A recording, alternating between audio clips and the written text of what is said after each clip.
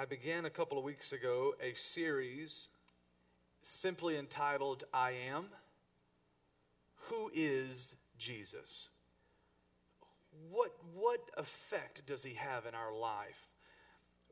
You know, we think we know all about Jesus, but there's so much held within the character and the nature of who he is that if we don't really dive into the Word, we'll miss so much of the great promises and the benefits of knowing Christ. And so we're sharing with these things, and we're walking through the book of John. He makes 7 I am statements where he declares, first of all, to be God, and then secondly, he declares something about himself, a piece of his nature, a piece of who he is. The first week, we began with where he said, I am the bread of life. This morning in the first service, I had planned to do 2 of the statements. I didn't get through the first one, so the second statement was, I am the true vine, and my Father is the vine dresser. I recommend that you get that a podcast or that sermon, that CD, and get that into your life. There were some things that God spoke through the revelation of his scripture today that I really believe will impact you and help you as you walk through your life. So for the second service, so this is supposed to be part 2 today, and we were going to cover 2 of them. So the first service, we'll call it part 2A, and you'll get part 2B. Is that okay?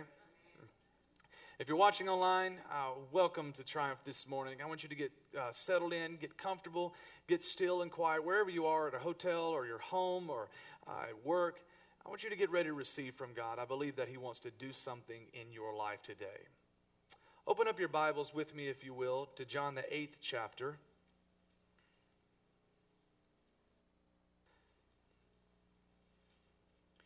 John chapter 8. We pick up kind of at the conclusion of several chapters here, chapters 7, 8, and 9, where some really important things are happening, and we're going to talk about it more, but we're just going to read one verse. I'm just going to read to you this morning really quickly, verse 1, and then we'll go from verse 12 in chapter 8, and then we'll go from there and see what God says to us. If you're in John chapter 8, verse 12, will you say amen? Amen. Then Jesus spoke to them again, saying, I am the light of the world. He who follows me shall not walk in darkness, but have the light of life. Father, I thank you for your presence that's in this room today, for what you've already begun and the things you've yet to do. Lord, I know that you're a miracle worker, and I know that you choose to be with us today, and you want to do things in our life. Lord, I pray that you would open our heart, our mind, and our spirit to hear from you and to be challenged by the power of your word. Lord, let my words not be mere words of man's wisdom, but lace them with the power of the Holy Spirit and the demonstration of your Son, Jesus. In your name we pray. Amen.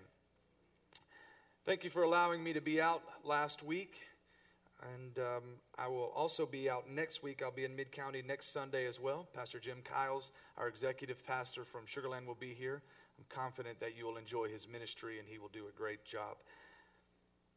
So today we're going to talk about part 2B, I am the light of the world. Well, to understand this statement, we first of all have to understand where Jesus is when he makes this statement. I look forward to the day when my wife and I have the opportunity to travel to the Holy Land, to go back to Jerusalem and the surrounding area where Jesus walked and taught and lived his life. Because there's so much written in this scripture, specifically in the book of John. The book of John was written mainly to Jewish people.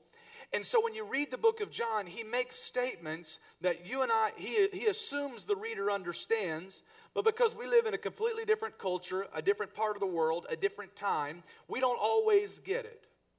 How many of you know I'm telling the truth right now? So I look forward to the day when I can go there and walk where Jesus walked and see the things that Jesus was pointing to stand where he was sitting when he preached the Sermon on the Mount, the most important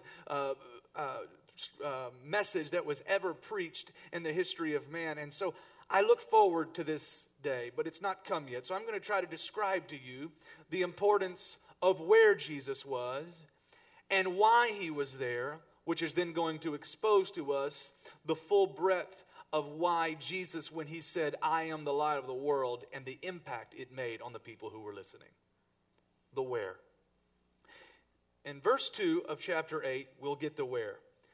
Now early in the morning, he's capitalized here, so he's referring to Jesus, came again into the temple, and all the people came to him, and he sat down and taught them.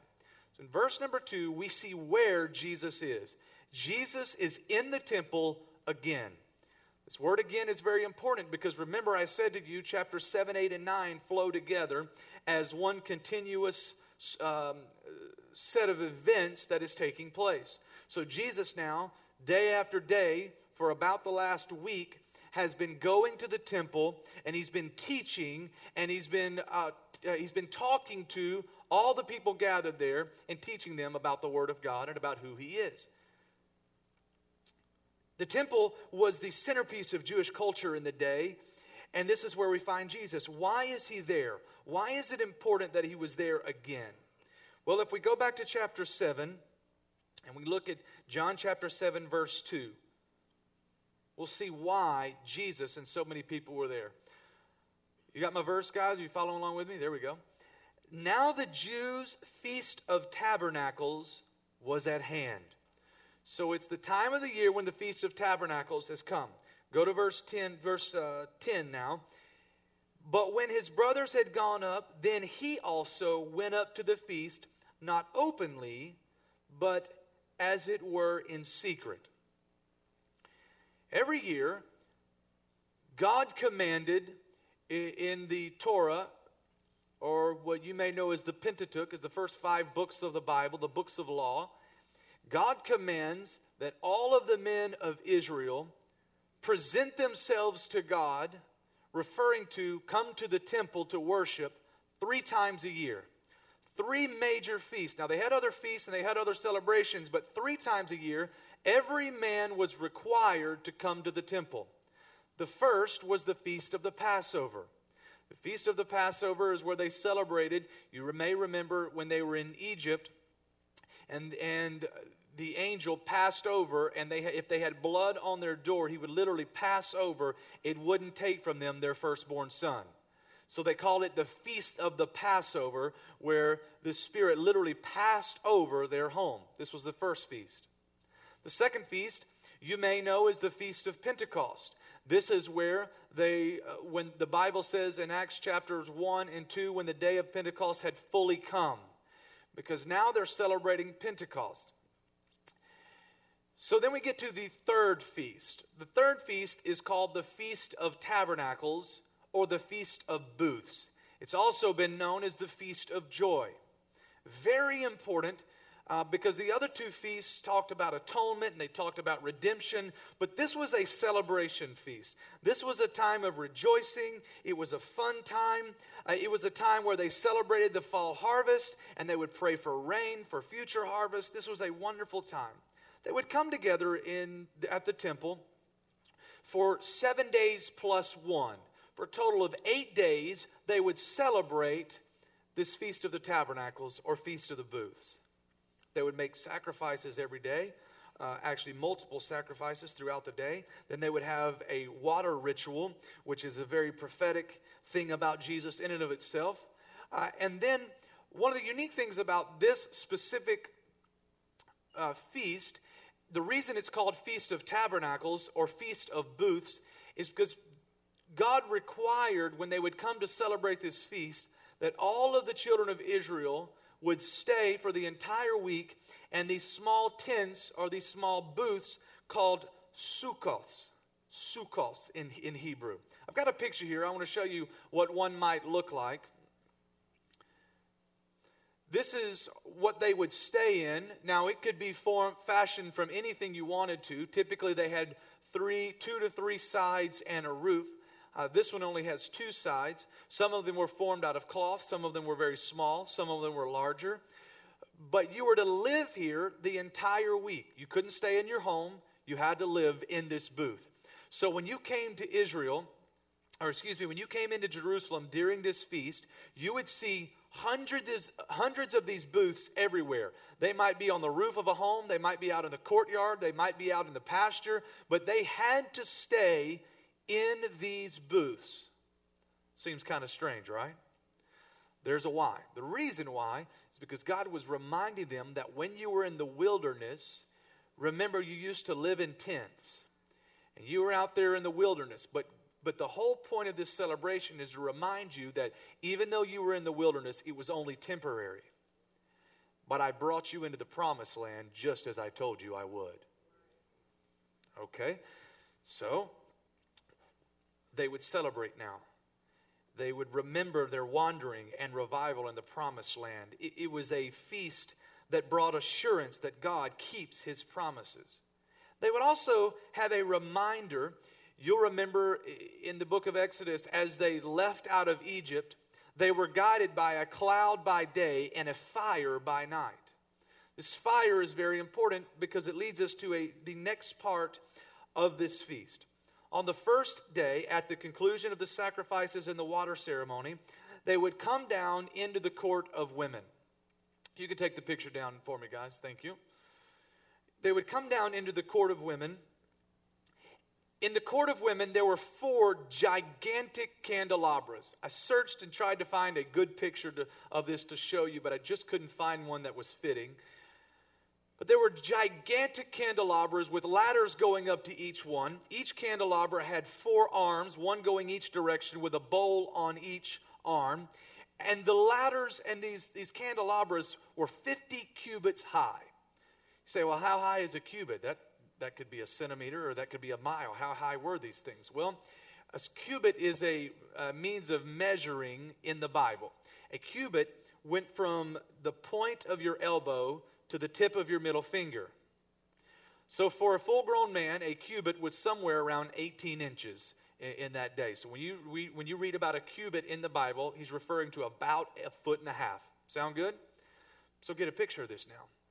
You walk into the court of women, and then there are these huge lamps, these huge candelabras that stand about 75 foot high.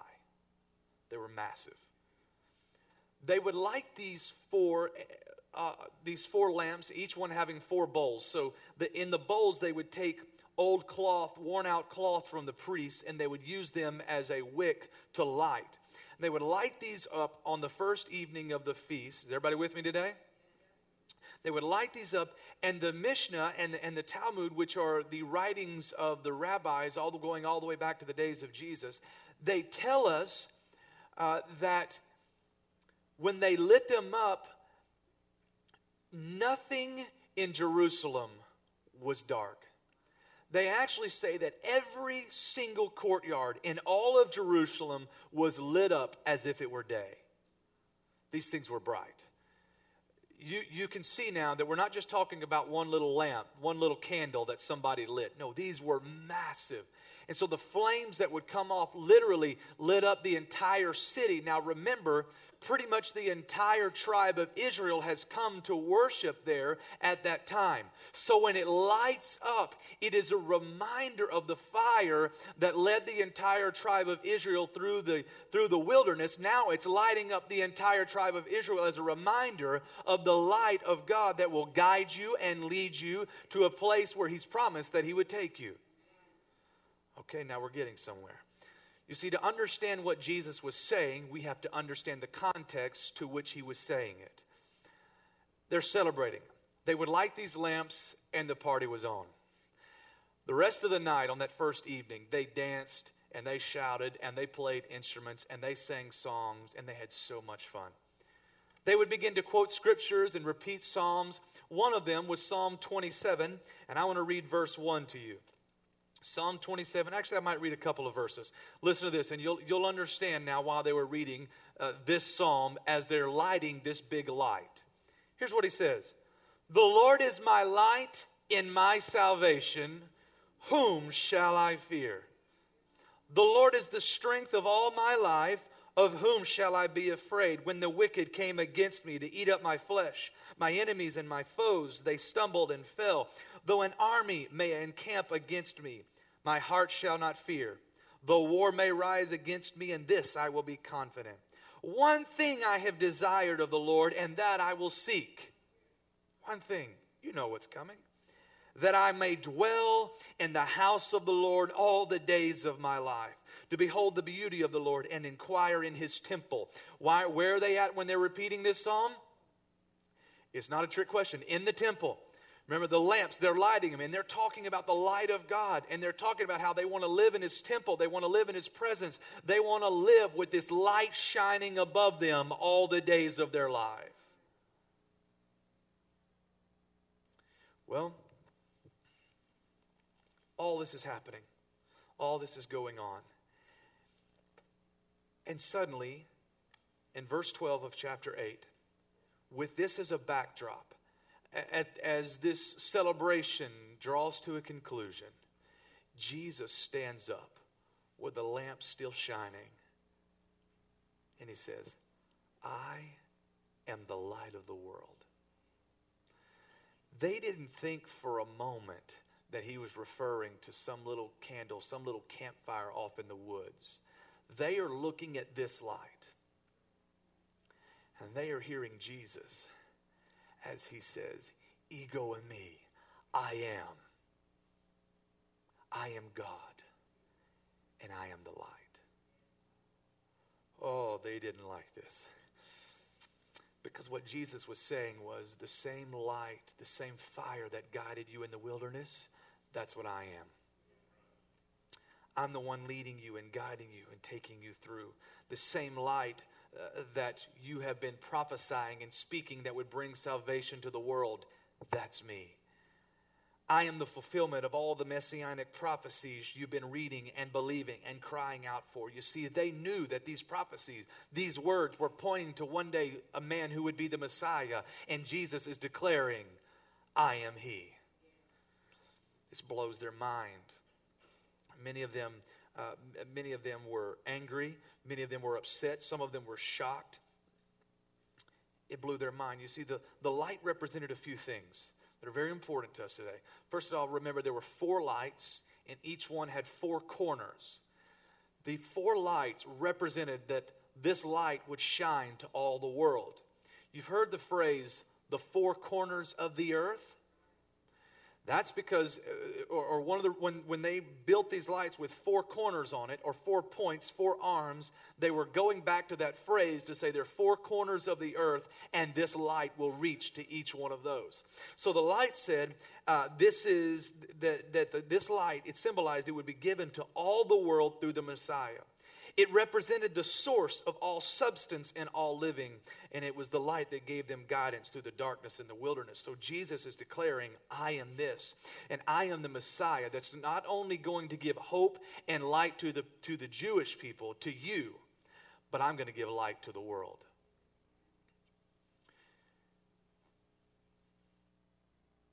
There were people that were literally there this whole time, waiting for Jesus to show up, wondering if he would make a statement where he would declare to be God. And here he makes it, and it's a bold one. I am the light. There is not a different God that was a light in the Old Testament, and I am now a new God. No, I am the same God that was there. I am here. Wow. I am God. I'm going to save the entire world. I am the source of all substance and living. I am the assurance that every promise that I have given to you will be fulfilled. Just as I led your fathers through the wilderness into the promised land, I will lead you to everything that I've promised you. You will make it if you follow me. This is what Jesus is saying. He said, I'm the light of the world. He who follows me shall not walk in darkness, but have the light of life. You're going to make it. Darkness causes things to appear vague. We see vague images, but we can't always see the true clarity that Christ wants us to see with. Jesus says, I'm the light that brings clarity to your life. I am the life that brings clarity to both your present situation and your future. I am the light of life. Light gives revelation, you see, as it provides guidance and truth and direction. It illuminates the truth, and it gives us the ability to see the reality as God sees it. We see things in life, but we don't always see them correctly. But when the light of God's truth shines on a situation, on a piece of our life, on something going on, now we can see it as God intended. And so Jesus says, I am the light of the world. Thank you. Have you ever tried to walk in utter darkness? I don't know if you have or not. I'm sure you probably have at some point. We got a dog, as you know, about a year or so ago, and he's a good dog. I talk about him every now and then. His name is Marmaduke. And we were told, and are still told, that he's a miniature Australian Shepherd. When I thought miniature, I always had small dogs as a kid, or typically had small dogs, so I thought, miniature. He's not. He's... he got dropped off. Here's a miniature Australian Shepherd. And I'm like, that thing is not miniature. He's got hair everywhere. He sheds like crazy. But he's a good dog. Well, sometimes at night, if it's raining or things, he gets really lazy and he doesn't want to go outside and go to the restroom before it's bedtime. So this one night, he wakes up about 4 o'clock in the morning, and he is just whining. And he is whining, and he's got to go to the bathroom. And he's whining, and he's whining, and he's whining. And I've done the whole... Quiet down, Marmaduke. Then I got a little, because it's the middle of the night, right? Nobody's nice at 4 o'clock in the morning. Marmaduke, shut up, Finally, it's one of those deals, and my wife probably wouldn't admit to this, but we're probably both awake and begging him to be quiet, and it's just who's going to hold out longer and act like they're asleep longer to get up and get him. So finally, I can't take it anymore. I get up, but I'm too asleep and too angry to find the lights. So, I've walked down this hallway and around the corner to let him out the back door 1,000 times. So, as you walk around out of the hallway into my living room, we had this big red chair and this small ottoman that went with it. I know it's there. It's always there.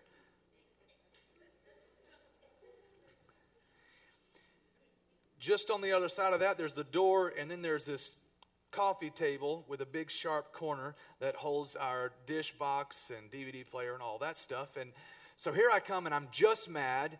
Well, walking in the dark, it messes you up because, you can't see. You're feeling around, and you're doing all this.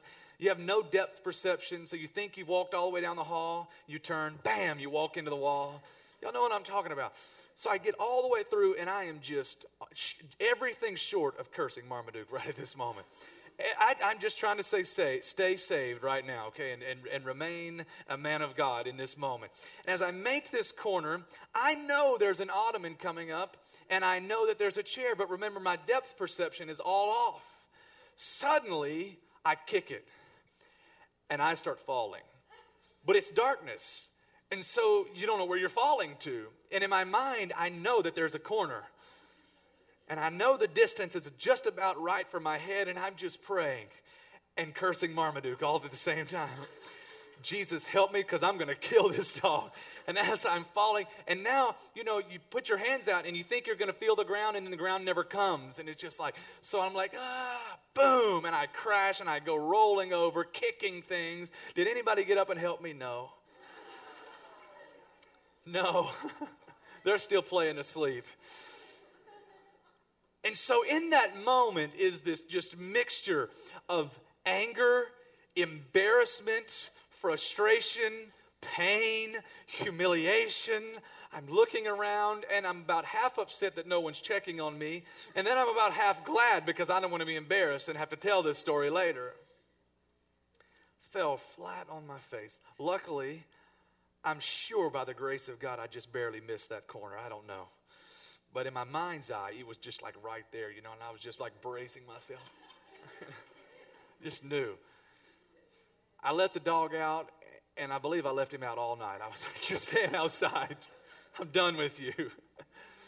So every night after that, when it was time, I would always make sure and move the ottoman over into the center of the room so I had plenty of room to walk through. I was not going to repeat that mistake again. Walking in darkness messes with your eyes. It messes with depth perception. It makes it hard to see, hard to walk, hard to move. So here's what Jesus is saying.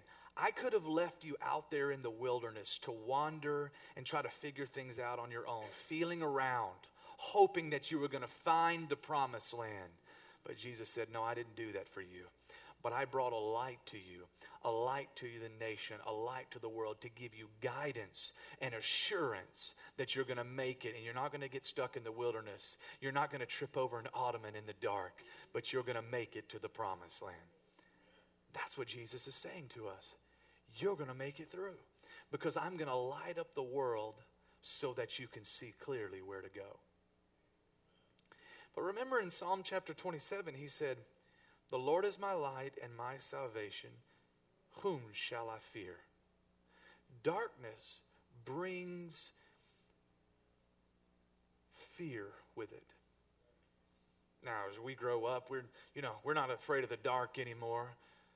But the truth is, darkness, the very nature of darkness brings with it an element of fear. And we may be big enough to overcome it and no longer be afraid. But the truth is, this is the way it was done.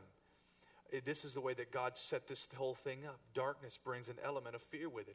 So when he said, Jesus is the light and my salvation, whom shall I fear? I don't have to fear darkness because I have the light. When I was a kid, of course, even now, I love to go deer hunting with my father. And we'd be walking through the woods. And, when you go out to this deer stand, it's usually dark, pitch black, scary. You're 4 years old. You're walking through the woods. You're crunching on things. There are sounds everywhere. You heard all night before around the campfires, they're telling stories about this mountain lion that ate a deer right by your stand. And your dad's telling stories about how he heard this cat as it attacked a deer. And so everything that cracks and moves and every bird is like, he scared me. But here's the thing. As long as my dad had that light and I was close to him, I was okay. But Dad takes big steps and I'm 4. And so my father and I both have pretty long strides. So when you're a 4-year-old, it takes about 6 of my strides to keep up with his 1. And if I wasn't careful, I'd be way back there in the dark. And he's walking along in the light as if everything's okay. Why is everything okay for him? Because he's got the light. He didn't need to be scared. I'm in the darkness. Daddy! You take off running, kicking things. Shh! You're scaring off every deer in the country. There's only 3 here in East Texas, and you've scared them all off. But as long as I was by my Father who had that light, there was no fear. That's what Jesus is. Get close to me.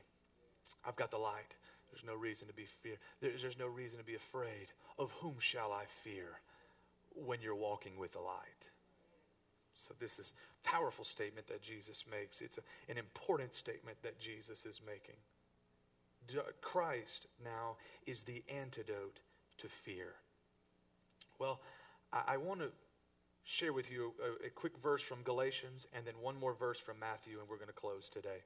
Are you doing all right this morning? In the book of Galatians chapter 1, on Wednesday nights, we're studying this letter that Paul wrote to the churches of Galatia. We just finished part 2 this week. I pray that you would join us on Wednesday nights as we dive deep into the Word of God. It's been really good to study what God is speaking to us. But there's a couple things that happen in Galatians chapter 12 and then in verse 16 where Paul writes to us that Christ revealed himself to Paul. Paul didn't get his revelation from a man, but he got it from Christ himself. I'm not going to go there. Just follow along with me. In verse 12, he says, Christ revealed himself to me. What is he referring to? He's referring back to Acts chapter 9, when Saul at that time was literally going down the road to Damascus, and a bright light shines out of heaven. Remember, Jesus says, I am the light of the world. This light shines out of heaven and blinds Saul, speaks to Saul, says, Saul, Saul, why are you persecuting me? Saul says, who are you? And Jesus tells him who he is, and then he tells him, get your life right. I've got a purpose for you. Stop persecuting me. Stop persecuting my people. And he goes through this whole conversion of Paul in Acts chapter 9. It happened because the light of the world revealed himself to Paul. So Paul refers to this in verse 12, and he says, Christ revealed himself, or I got my revelation from Christ. So the first step in the process is the light of the world, Jesus Christ, is revealed to you. And when that light is revealed to you, it removes darkness, and you're able to see more clearly, and you're able to walk with God and walk in Christ and have the light of the world. You'll have the assurance that you'll do whatever He's promised that you'll do if you'll stay close to the light. You don't have to fear. But then in verse 16, Paul takes us to another step, and he says, not only was he revealed to me, but in verse 16 he says, then He was revealed in me, so that I might preach the word. So the first step is that Christ reveals to us. The second step is that He reveals in us. Matthew chapter 5, verse 14. Matthew 5, verse 14. You are the light of the world. A city that is set on a hill cannot be hidden, nor do they light a lamp and put it under a basket, but on a lampstand, and it gives light to all who are in the house. Let your light so shine before men that they may see your good works and glorify your Father in heaven. Now this is interesting, because in John chapter 8, Jesus says, I am the light of the world. But in Matthew chapter 5, the same Jesus says, you are the light of the world. How does this work? Paul got it right. He said, first, the light was revealed to me.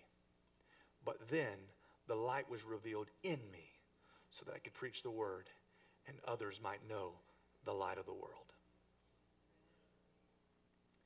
You see, the light's not supposed to stop with you.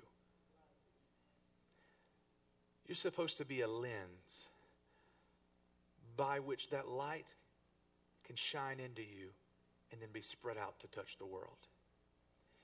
Don't cover it up. Jesus said, it's not made to be lit and then put under a basket so no one can see it, so no one can reap the benefits of it. The light that is in you, the assurance that is in you, is not just for you to cover up. The assurance that is in you is for you to spread it out and take it into dark places in the world. What are you taking? You're taking the light of Jesus Christ. So when you live your life and you go into your jobs and your homes and your families and you live your life in this world, the whole plan of Jesus was that He would reveal His light to you so that then He could reveal it in you and you would reflect Him into the world. That you could give to others the same assurance that He gave to you. That if God promised He would do it, you can be assured He will do it for you. If He said He would lead you through, He'll lead you through. If He said He would save you, He'll save you. If He said He'd give you hope in a future, He'll give you a hope in a future. He said these things to us. He said if you would follow me, I would guide you. So hey, listen, stay close to me, because in me is the light of Jesus Christ. And through me, that same light is going to reveal itself to you and then in you so that you can reveal it to someone else.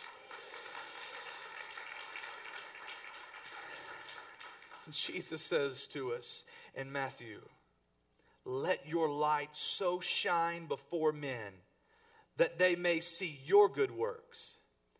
They may see your life. They may see the promises come to pass in you. And who are they going to glorify? Not you, your Father in heaven. Make sure that you're living a life where the light of Jesus that has been revealed to you so shines before men that through your life, your Father is glorified. You can close your Bibles this morning. Jesus said, I am the light of the world.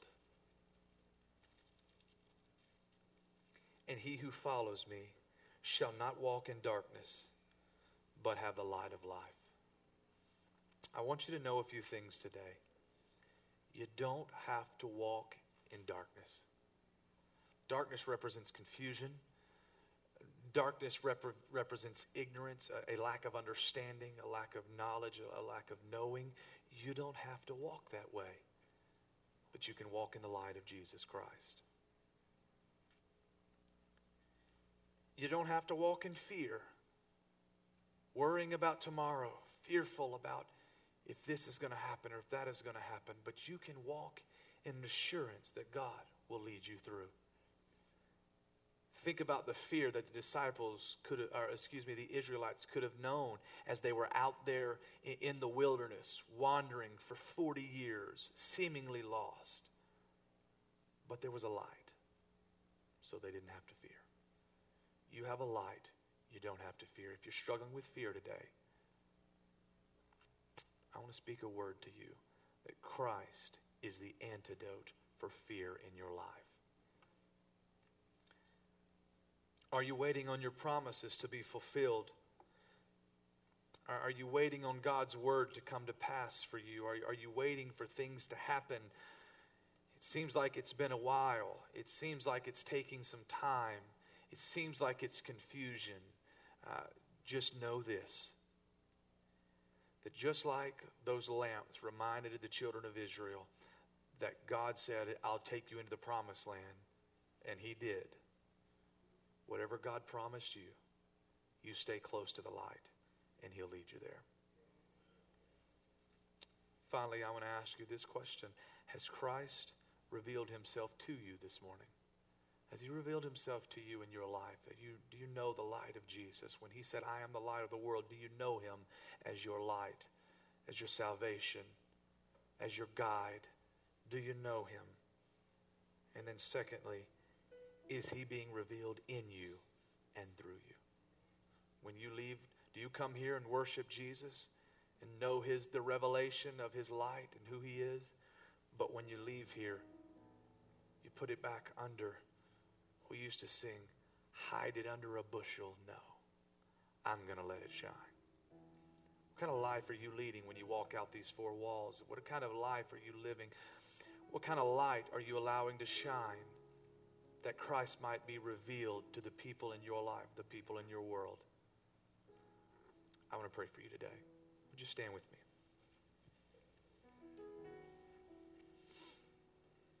I'm going to pray for some of these things really quickly. Our pastors and elders are coming now.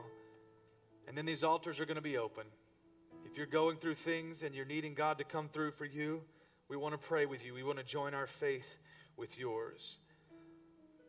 The word today was, there is no God like Jehovah. He is your light. Let Him shine in your life. These altars are going to be open here in a few moments. If you're struggling with fear, doubt, a lack of understanding, everything seems vague in your present situation and in your future, is cloudy, you can't fully see, let the light of Christ shine and bring clarity to that situation. These altars are going to be open here in just a moment. Father, I thank You for the word that You've spoken. I thank You that You are the light of the world. And as You have revealed Yourself on that day and even today, You are giving clarity. You are giving salvation. You are giving deliverance and a promise that You will take us through and do everything that You've promised You would do in our lives. Thank You for that assurance today. Lord, I thank You that we don't have to fear. If we'll stay close to the light, Your Son Jesus is the antidote for fear in our life. I thank You for that, Jesus. Let all fear pass away. Father, for those of us who don't know You, reveal Yourself to us like You did to Paul on the side of the road. Father, reveal Yourself to us. And then give us the strength and the courage to allow our light to so shine before men that You might be glorified. That people would see what You've done in us and they would want to know You. I thank You for it right now. In the name of Jesus we pray. Amen.